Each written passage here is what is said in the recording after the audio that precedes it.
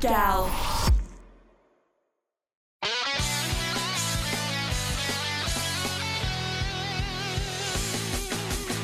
Hey guys, and welcome to Galp. It's your boy Bish. Today we're going to be talking about Nobunaga's Ambition, specifically Nobunaga's Ambition Awakening. By the time this episode is released, it's already released. It comes out on the 19th of July. Really awesome game. I haven't been involved in like any other Nobunaga's Ambition games before because I wasn't necessarily interested in it. I did review other ones in the past, like Nobunaga's Ambition Taishi, I believe was the last release in 2017. That was a long time ago. And since then, I haven't been playing a lot of Nobunaga's Ambition. But before we kind of get into it and the whole point of the discussion, I am going to thank our sponsors Crunchyroll and Sugoima. In addition to that, big thanks to Koei Tecmo for actually sending us a review code for the game and actually sending it to us early. Wow, it's amazing. Thanks. Big shout out to Koei Tecmo. But yeah, for you new folks, Gal is our premier gaming podcast as a part of the Gal Network. We're going to be talking about games. We're going to be reviewing them. We're going to be giving you guys our thoughts. And like I said, today we're going to be talking about Nobunaga's Ambition. So let's go. I love that soundbite, don't you? It took me ages to get that soundbite because I actually had to go into Samurai Warriors, record the gameplay audio, and do that, I guess. And there's this one as well. Oh, no, that was the wrong one. That was Sumayi's laugh. I had to get that from the game files from Dynasty Warriors 3. You flaming idiot! Yeah, also from the game files. I'm not even sure which. That's the one I wanted to play. The cheers. That's what I wanted to play. Anyway, we'll get into it. Nobunaga's Ambition Awakening is out now. By the time you're listening to this, it is the 16th entry in the Koei Shibusawa's famed historical simulation franchise. So the historical simulation franchise kind of includes a bunch of other games. Kasen was included in that back in the day. If you go back and play the original Kasen games, it will say historical simulation franchise or the historical simulation series in like plain text. Romance of Three Kingdoms is also a part of that series as well. This game initially launched in 1983. I believe it was all written in BASIC way back when. Its first sort of console release was on the Sega Saturn and on the NES around 1988. This game came first, and then a few years later came Sangokushi, Romance of the Three Kingdoms.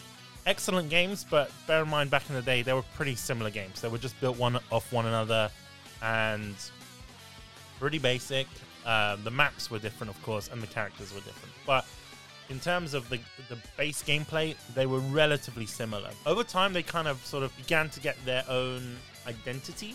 And I would say, personally for me, although I'm a big fan of Shin Sangoku Musou, and I prefer Shin Sangoku Musou to Sengoku Musou, so I prefer Dynasty Warriors to Samurai Warriors. In terms of this historical franchise, I kind of prefer Nobunaga's Ambition to Sengokushi, only because there's just so much going on in Romance of the Three Kingdoms. The map is huge, and it can feel that battles are drawn out, and it just feels like there's a lot going on. And to be fair with you, you don't get that in Nobunaga's Ambition because literally your map is just Japan. And in all fairness, there is a lot more stuff that goes on and a lot more stuff that you kind of need to take into consideration in Nobunaga's Ambition, because there is foreign adversaries, foreign powers that kind of come in as well. You have to also kind of think about religion in the game, because that plays a very important part, especially in Awakening, where you can kind of build churches and shrines and things like that. It's really cool. It's a really good game. I wasn't expecting it to be this good. The reason why I say that is because I wasn't too impressed with Nobunaga's Ambition Taishi. I felt it was too complex, it was too confusing, and especially for me, I don't really play these sorts of games. I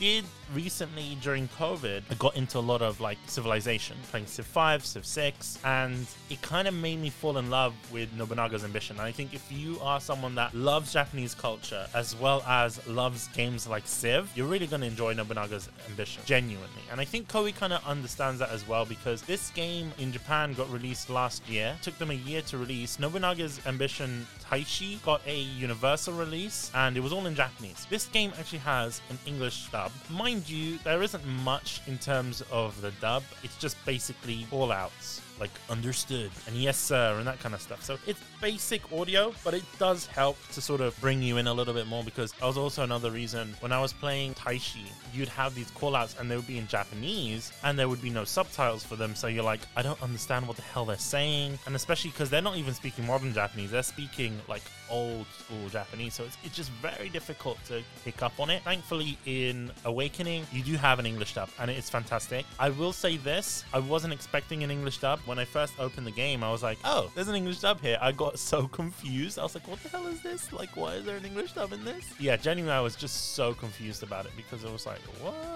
Why is there an English dub? I was expecting a Japanese dub. I almost want the option to get a Japanese dub as well. One thing that I did notice is that there is a slight glitch with trophies. So I don't know what any of the trophies are because the trophies are still in Japanese, and I think Koei can easily fix that, and I'm not going to put that against them, but I would still like to know what trophies I am unlocking and how that's going to kind of transfer over. I think they just uploaded the wrong trophies. But you could tell that this game didn't take much in terms of localization. Yes, there is a lot of text to localize, and there is that element of it, but the game is relatively small. I think it was only like 20 gigabytes. Like, genuinely, it was quite small. And I'm playing it on the PS5. You can buy this game on the PS4, the Switch, and on the PC. I will say this, it is better to play on the PC just because these types of games in general are better to play on the PC. It's not necessarily a Nobunaga's Ambition thing. It's just mainly that if you are playing this type of sort of strategy simulation RPG, then I would recommend playing on the PC just because you get a little bit more guidance in terms of the keyboard and mouse, especially if you played a lot of Civ and games like that. It's just going to be a lot easier to move around. Although you do get used to the controllers at first, it does seem a bit complex.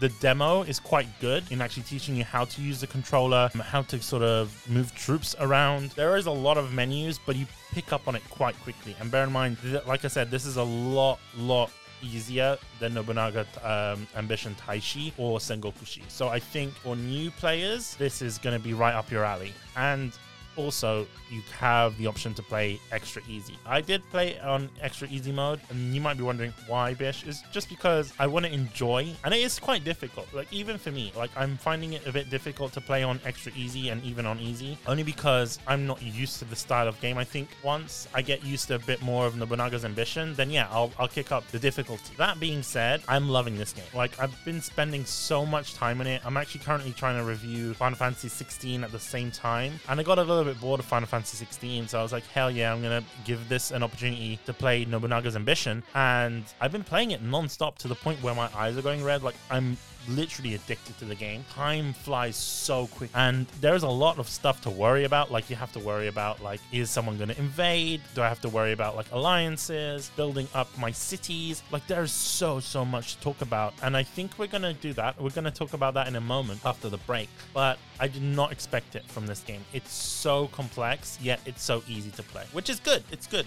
It's like, if you want all of that advanced gameplay, you have it there for you, and there's so many different options as well, and we're going to kind of go also through the key game features as well on here. So you are acting as daimyo, which is like the ruler or like a feudal lord almost. Players will be supported by retainers, AI officers who think and act on their own judgment. Key fact about this game, it's going to include the most officers in the series so far, with over 2,200 different officers, each with unique special abilities or traits and their own qualities. To be fair with you, they all sort of mingle into one. Like, I found that at least with the English dub, a lot of the voices, there's not that many voices that you can choose from, but a lot of the voices that are set to NPCs are the same. So it's almost like you don't necessarily care about the NPCs. The artwork is all unique, so which is pretty impressive. But to be fair with you, the game visually is also impressive. Mind you, there isn't any sort of animated cutscenes. It's more like visual novel style cutscenes, things like that. There is battles as well, like sieges, which is pretty cool. I really did enjoy those. I don't get much opportunity to do them just because they take so much time, and I always find that there's so much preparation that needs to happen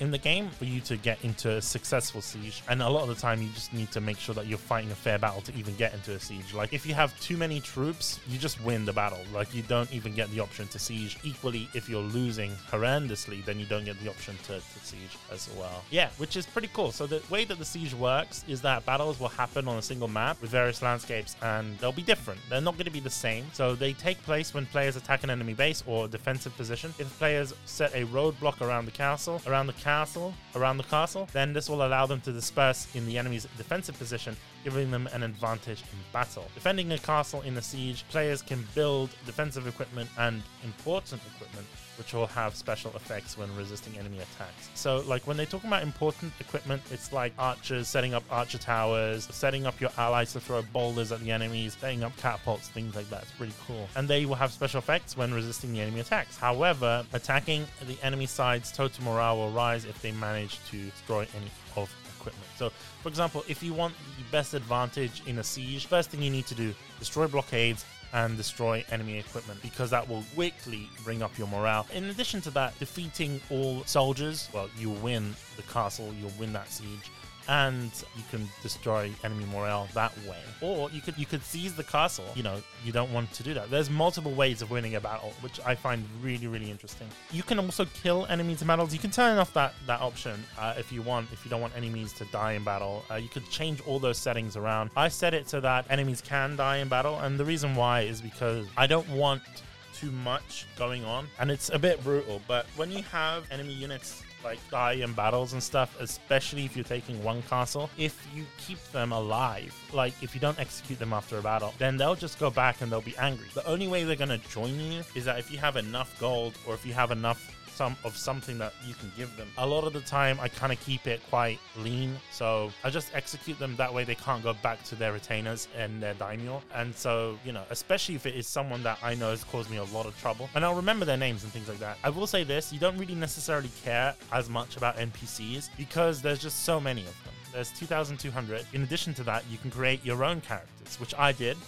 and you can fudge up the game a little bit, which I also did, but yet it's still hard. Even at like 100% stats, your stats can go beyond 100%. So I've set my characters to like, just give me a fighting chance. I set my characters to like 100% political and all that kind of stuff. And still they can grow beyond 100, which makes me think that there is characters, NPCs in the game that have stats beyond 100 anyway, which is cool. I didn't play the story, and I'll tell you why. Because I didn't want the story to interfere, and it's a bit weird. I also play Dynasty Warriors Empires the same way, same with Samurai Warriors Empires. I don't want the story to interfere because I already know the story. And I'm like, hey, I'm not going to get involved in the story. There is event battles that you can partake in, and they're pretty much like sieges, but they're just specifically for those events. So like big battles, like the Battle of Sekigahara, for example, like stuff like that. You can do those battles. Romancer Three Kingdoms had those as well, like Battle of Cherbu. So you can partake in these event battles. I just selected the fictional mode on this game just because I wanted to sort of include my own creator characters. If you wanted to, you can include your creator characters in any of the timelines and any mode. But I just wanted to kind of have them as a daimyo in their own sort of unique place and have those randomly generated NPCs. And it's just interesting to build your own alternate history to Japan. And I think it's pretty cool. So yeah, we're going to go on a break. And when we come back, we're going to be talking a little bit more about Nobunaga's ambition awakening. Now it's a better time than ever to be an anime fan with Crunchyroll, that has the world's largest anime collection. You can watch new episodes 1 hour after they air in Japan, enjoy access to unlimited ad-free anime, read hundreds of chapters across dozens of manga titles, and save with exclusive Crunchyroll store discounts. So if you guys go to crunchyroll.com/kunai, that's crunchyroll.com/kunai for your 14-day free trial of Crunchyroll Premium service. Remember, you guys, we love Crunchyroll. We use them on Kunai. I personally love them. I personally use them all the time. We've been going to Crunchyroll events for a long time sponsor of the podcast. And you know what? They are the best place to watch anime legally online with over 30,000 episodes. And at the moment, if you're listening to this, they've got the largest fall lineup in history for fall 2022 with over 40 simulcasting titles. That is insane. So join Crunchyroll with our link, crunchyroll.com/kunai for 14-day free trial. In addition to that, you've got different perks with your premium service. You can either go with your Mega Fan, you can go with Fan service, or your Mega Fan for 12 months. Personally, the biggest savings that you're going to make is if you do your Mega Fan option. If you live in the UK, that's only £60 a year. That's VAT inclusive. That's cheaper than any streaming service at the moment, especially if you're into anime. You got all your anime pretty much in one place. That's no ads, unlimited access to the Crunchyroll library, new episodes 1 hour after they air in Japan for your simulcasts, access to your digital manga, streaming on 4 devices at the same time, as well as offline viewing. You would not believe how many times offline viewing has saved me. Beyond the tube, there's no Wi-Fi, there's no 5G. I'm like, I want to watch anime. Boom. I'm watching Overlord, I'm watching Dr. Stone, I'm watching Naruto, watching DBZ. You've got it all on Crunchyroll. So that's crunchyroll.com/kunai. So that's crunchyroll.com/KUNAI.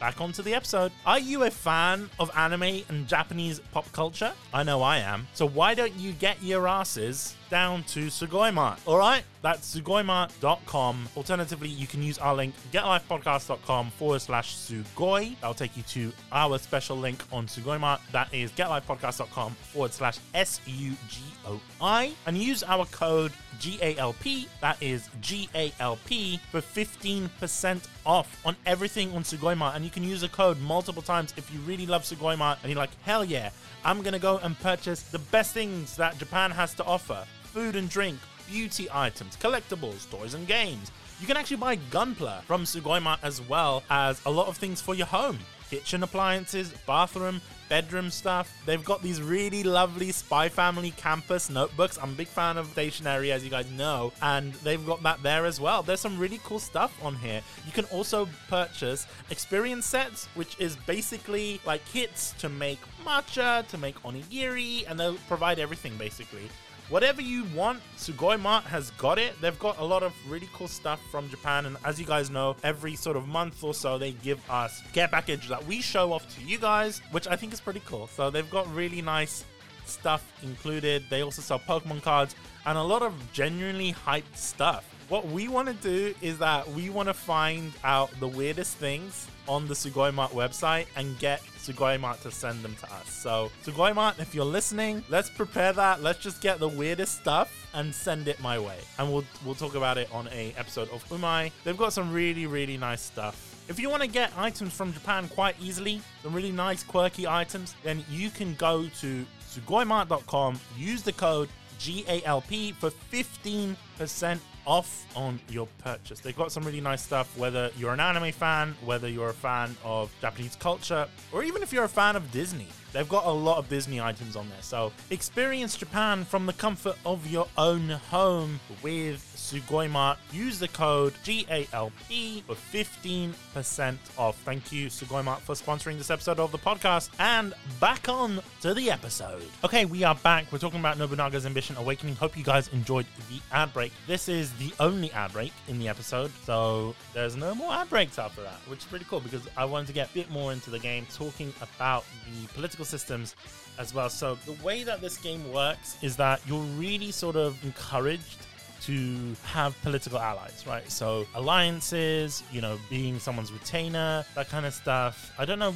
the exact terminology because I'm not really too good with it, but yeah, I genuinely think, right, that that's one of the strong points about the games, because you're interacting with historical figures, and a lot of the time you don't necessarily know their personalities unless you read like Japanese books or like historical information on them, but you can see it through this game, and the game is really historically accurate in that sense. They've sort of gotten their looks to a T for most part. Although I will say this, like if you look at the Japanese portraits of Nobunaga, he looks completely different. Like they've kind of made Nobunaga look like this sort of poster boy, which I get. He doesn't actually look like that in like traditional Japanese portraits and stuff, because I think he had his head shaved partly, but that might be like later on. I haven't seen like a lot of Japanese portraits of Nobunaga, but regardless, political systems are really, really important. Like a lot of the time, I kind of so I'm going to give you guys an example. I was doing my own run through and I was basically trying to get the central area of Japan. I'm trying to remember what area that is.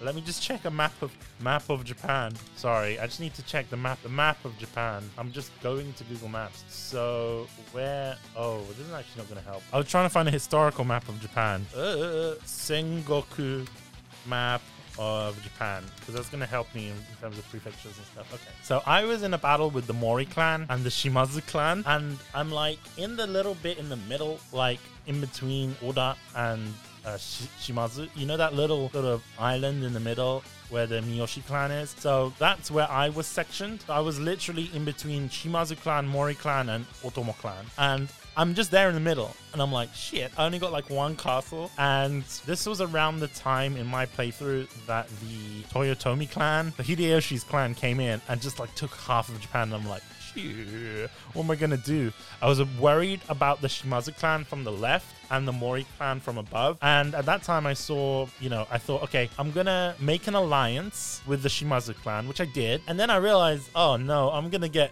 like decimated by Hideyoshi Toyotomi. So I left Shimazu clan and I sort of decided to make an alliance with Hideyoshi, because literally he had like 30,000 troops at a castle, which is insane. At that point, I only had like 10,000 troops at a castle, or like 7,000, which I still do, by the way. I don't know how to kind of bring that up a little bit. You can do it through like castle improvements, like building barracks and like training grounds and things like that, and that does increase your groups. Obviously it takes a lot more money and a lot more resources, like crops and things like that.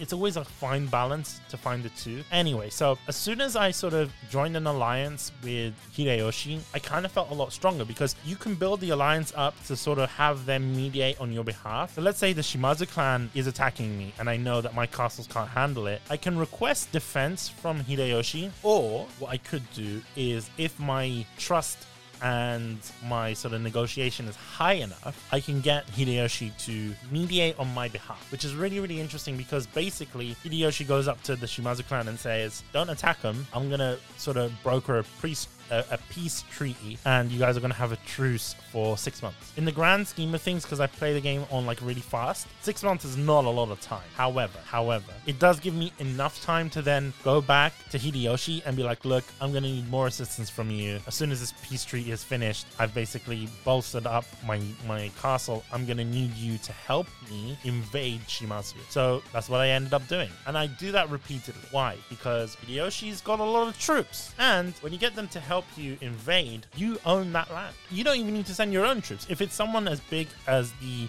Toyotomi clan, you don't even need to send your own troops. They will literally go out like mercenaries and just destroy shit, and they will attack it for you. The only issue is that then you'll be left defenseless. You won't have any troops in that castle that you've just taken over, and they won't help you again unless you have enough trust and you have enough sort of negotiating power, which is a very fine balance. I'm always constantly sending over people to Toyotomi and just asking them, hey, we need your assistance, we need your assistance, we need your assistance. Eventually it's going to get into a position where I'm going to have to then attack Hideyoshi, because I have a feeling I'm basically going to use Hideyoshi to take half of Japan, like the left half. I'm going to conquer that, and then I'm going to have to sort of fight him in the sort of right half, and I'm hoping that there is more in the north. I didn't check the north side of the map, or the northeast, where the Date clan is. I'm presuming they're there as well, and Hojo and all that. So I'm hoping Hideyoshi doesn't get me on that side, but that's my plan. It's just basically to build up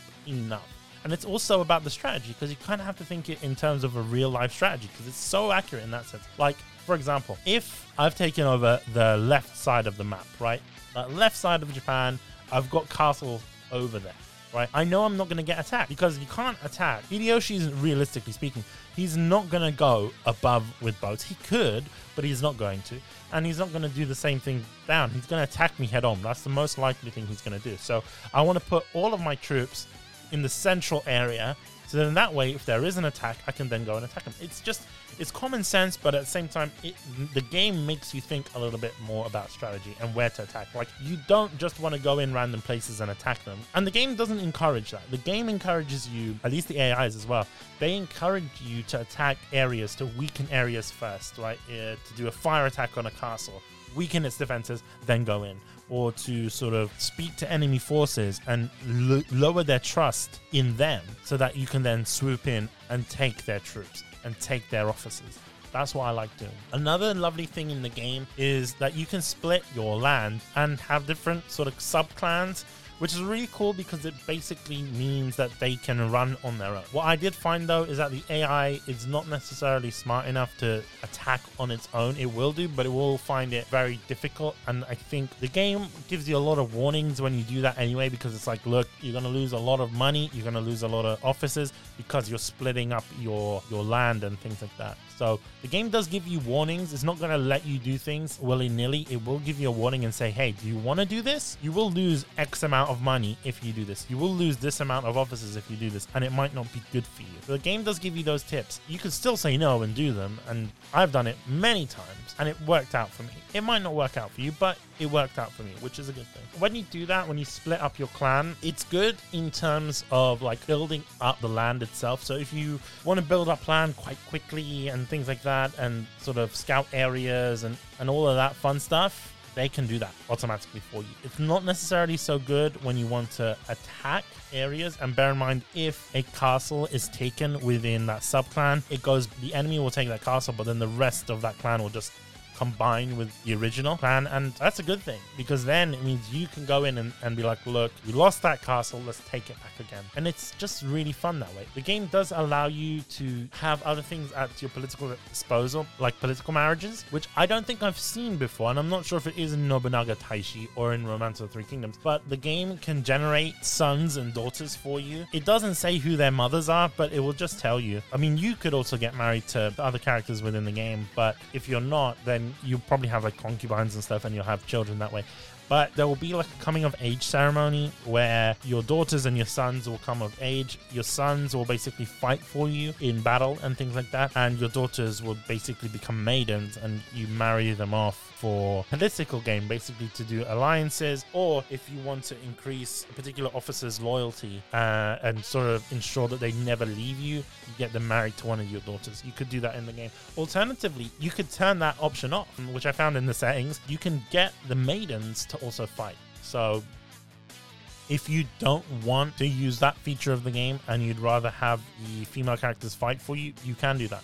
And that's a really nice feature that they put in. Not necessarily historically accurate, but bear in mind, this is a game at the end of the day. We played games to have fun, so I'm all for that. I'm really happy about it. There are female warriors in Japan around that time anyway, and they are available in the game as standard, whether or not you turn on that option. But I'm talking about like NPCs that are generated by birth, basically, which is really cool. I use that option quite often because, you know, I need more troops. So sending out my kids to fight. Yeah.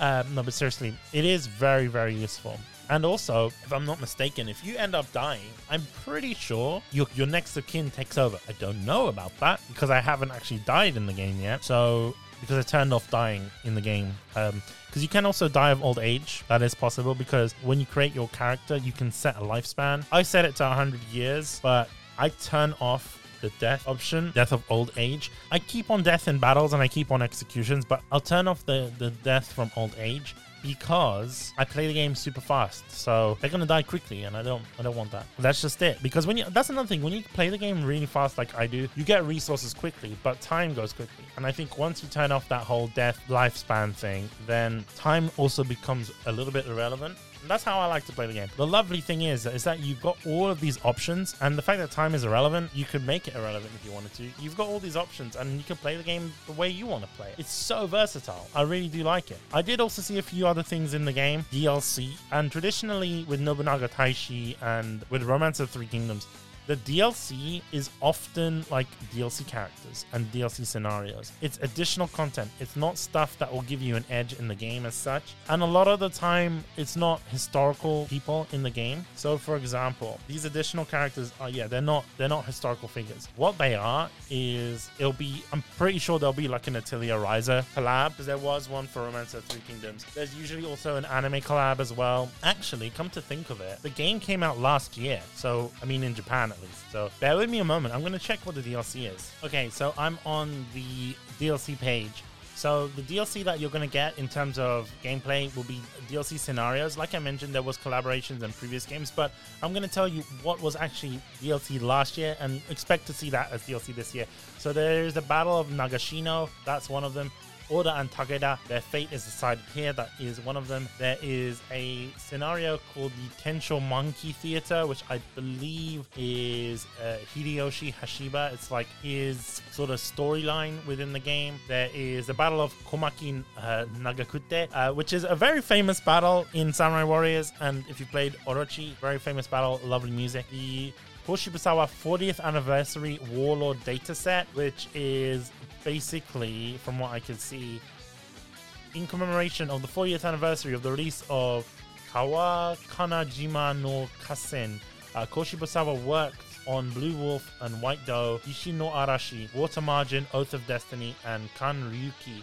A warlord who played an active role in the Genpei battle will participate in Nobunaga's ambition in new costume. Another one is the Kyoshi Hikawa High-Up, or Commander Data, so it's basically like new characters. Sengoku Gombe High-Up, as well a new set of CGs tie-up commemorating the completion of the Sengoku Gombe manga. So it's basically a collaboration with a manga. I don't know how much of this will come overseas, mainly because of the fact that they need, they need like a special licensing.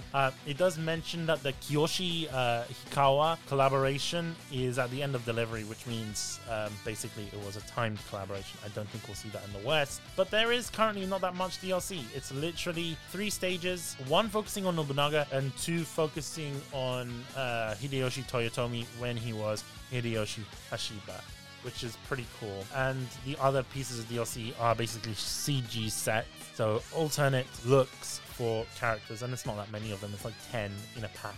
It's not as much as you get that 2,200 CGs. It's not that much in reality. So yeah, that's pretty much it in terms of DLC. Looking at it a little bit more, it's a little bit of a disappointing DLC pack, and I'm hoping that there is additional DLC for the West, but you know, that doesn't normally happen. You don't normally get exclusive DLC for the Western market, unfortunately. Like I mentioned in previous games, we've got like a lot more anime collaborations. We had like a Samurai Warriors collab, which made sense, you know, using CGs from Samurai Warriors and Shinsangoku Musou, as well as Ryza. Ryza was a playable character in Romance of the Three Kingdoms, you know, which was weird. She didn't get any DLC lines, but like in terms of voices, it was weird to see, but it was really cool at the same time. So there was also a treasure box and digital deluxe edition. You don't get that in English, unfortunately. There is no additional content in that sense. But yeah, it is quite interesting. There is a lot of different collaborations for this game, and the fact that we didn't get them is a bit disappointing. People are wondering, well, why is this game a big deal? It was done as the 40th anniversary of the series, so it's an anniversary title, much like Dynasty Warriors 9 is an anniversary title and things like that. So I'm glad that we got this title in the West. Koei could have easily decided not to bring it in the West, and the fact that they brought an English dub is fantastic. So GG to Koei. Thank you, Koei, for actually bringing this and bringing this game overseas. It's really cool. Really cool. I believe there was also a collaboration with the Takeda clan, if I'm not mistaken. I'm looking at it now. It's like a wine. Is it like a wine collaboration? I don't even know what it is, but there's like a collaboration for the Takeda clan. Change the language to English. Very interesting. Koei did a collab with a wine company in Japan called Yamanashi Konoku. Really interesting. Discoveries abound in Yamanashi, except for the surroundings of Mount Fuji. Wait a minute. Yeah, no, wait a minute. Okay, no, I'm wrong in saying that. They did a collaboration with Yamanashi, I think it's prefecture or something like that. Really cool, the home of Mount Fuji. And they did like some wine carriers and stuff. It's interesting that Koei did that. It says it here, Cabernet Sauvignon, Muscat Bailey A. So they did like wine collaborations with a prefecture, which is pretty cool. I think that's probably where they make their wine in Japan. But either way, it's so interesting that you have all of these weird and wonderful collaborations in Japan. And I think this game is definitely designed for a Japanese market. It's covering their personal history, you know, which makes sense. But I'm just happy that Koei brought it overseas. And the fact that Koei actually went in and gave it an English dub. Am I upset that there's no Japanese dub? It can go both ways. I know there'll be some people who are upset by that. I wasn't expecting the lack of a Japanese dub, but I don't mind it because they didn't put subtitles on the previous games anyway on the dubs. It just makes a lot more sense to play it in English anyway. I will say this, there is a little bit of glitches here and there in terms of the trophies, which Koei could easily fix. So I'm not putting that against them. And the voices as well. A lot of the voices sound exactly the same, and I think there is a little bit of a glitch in that, especially when you're building characters in the creator character. If you select the voices, especially for the male characters and in fact the female characters, their voices will be exactly the same. But yeah, I'm excited to see other Koei games in the future, and like I said, big thanks to Koei for giving us a code for this game. Also big thanks to our sponsors Japan Crate and Sugoi Mart. We are going to be covering other Koei games in the future. Bear in mind, there is more episodes of the podcast coming out soon. So there is going to be an episode regarding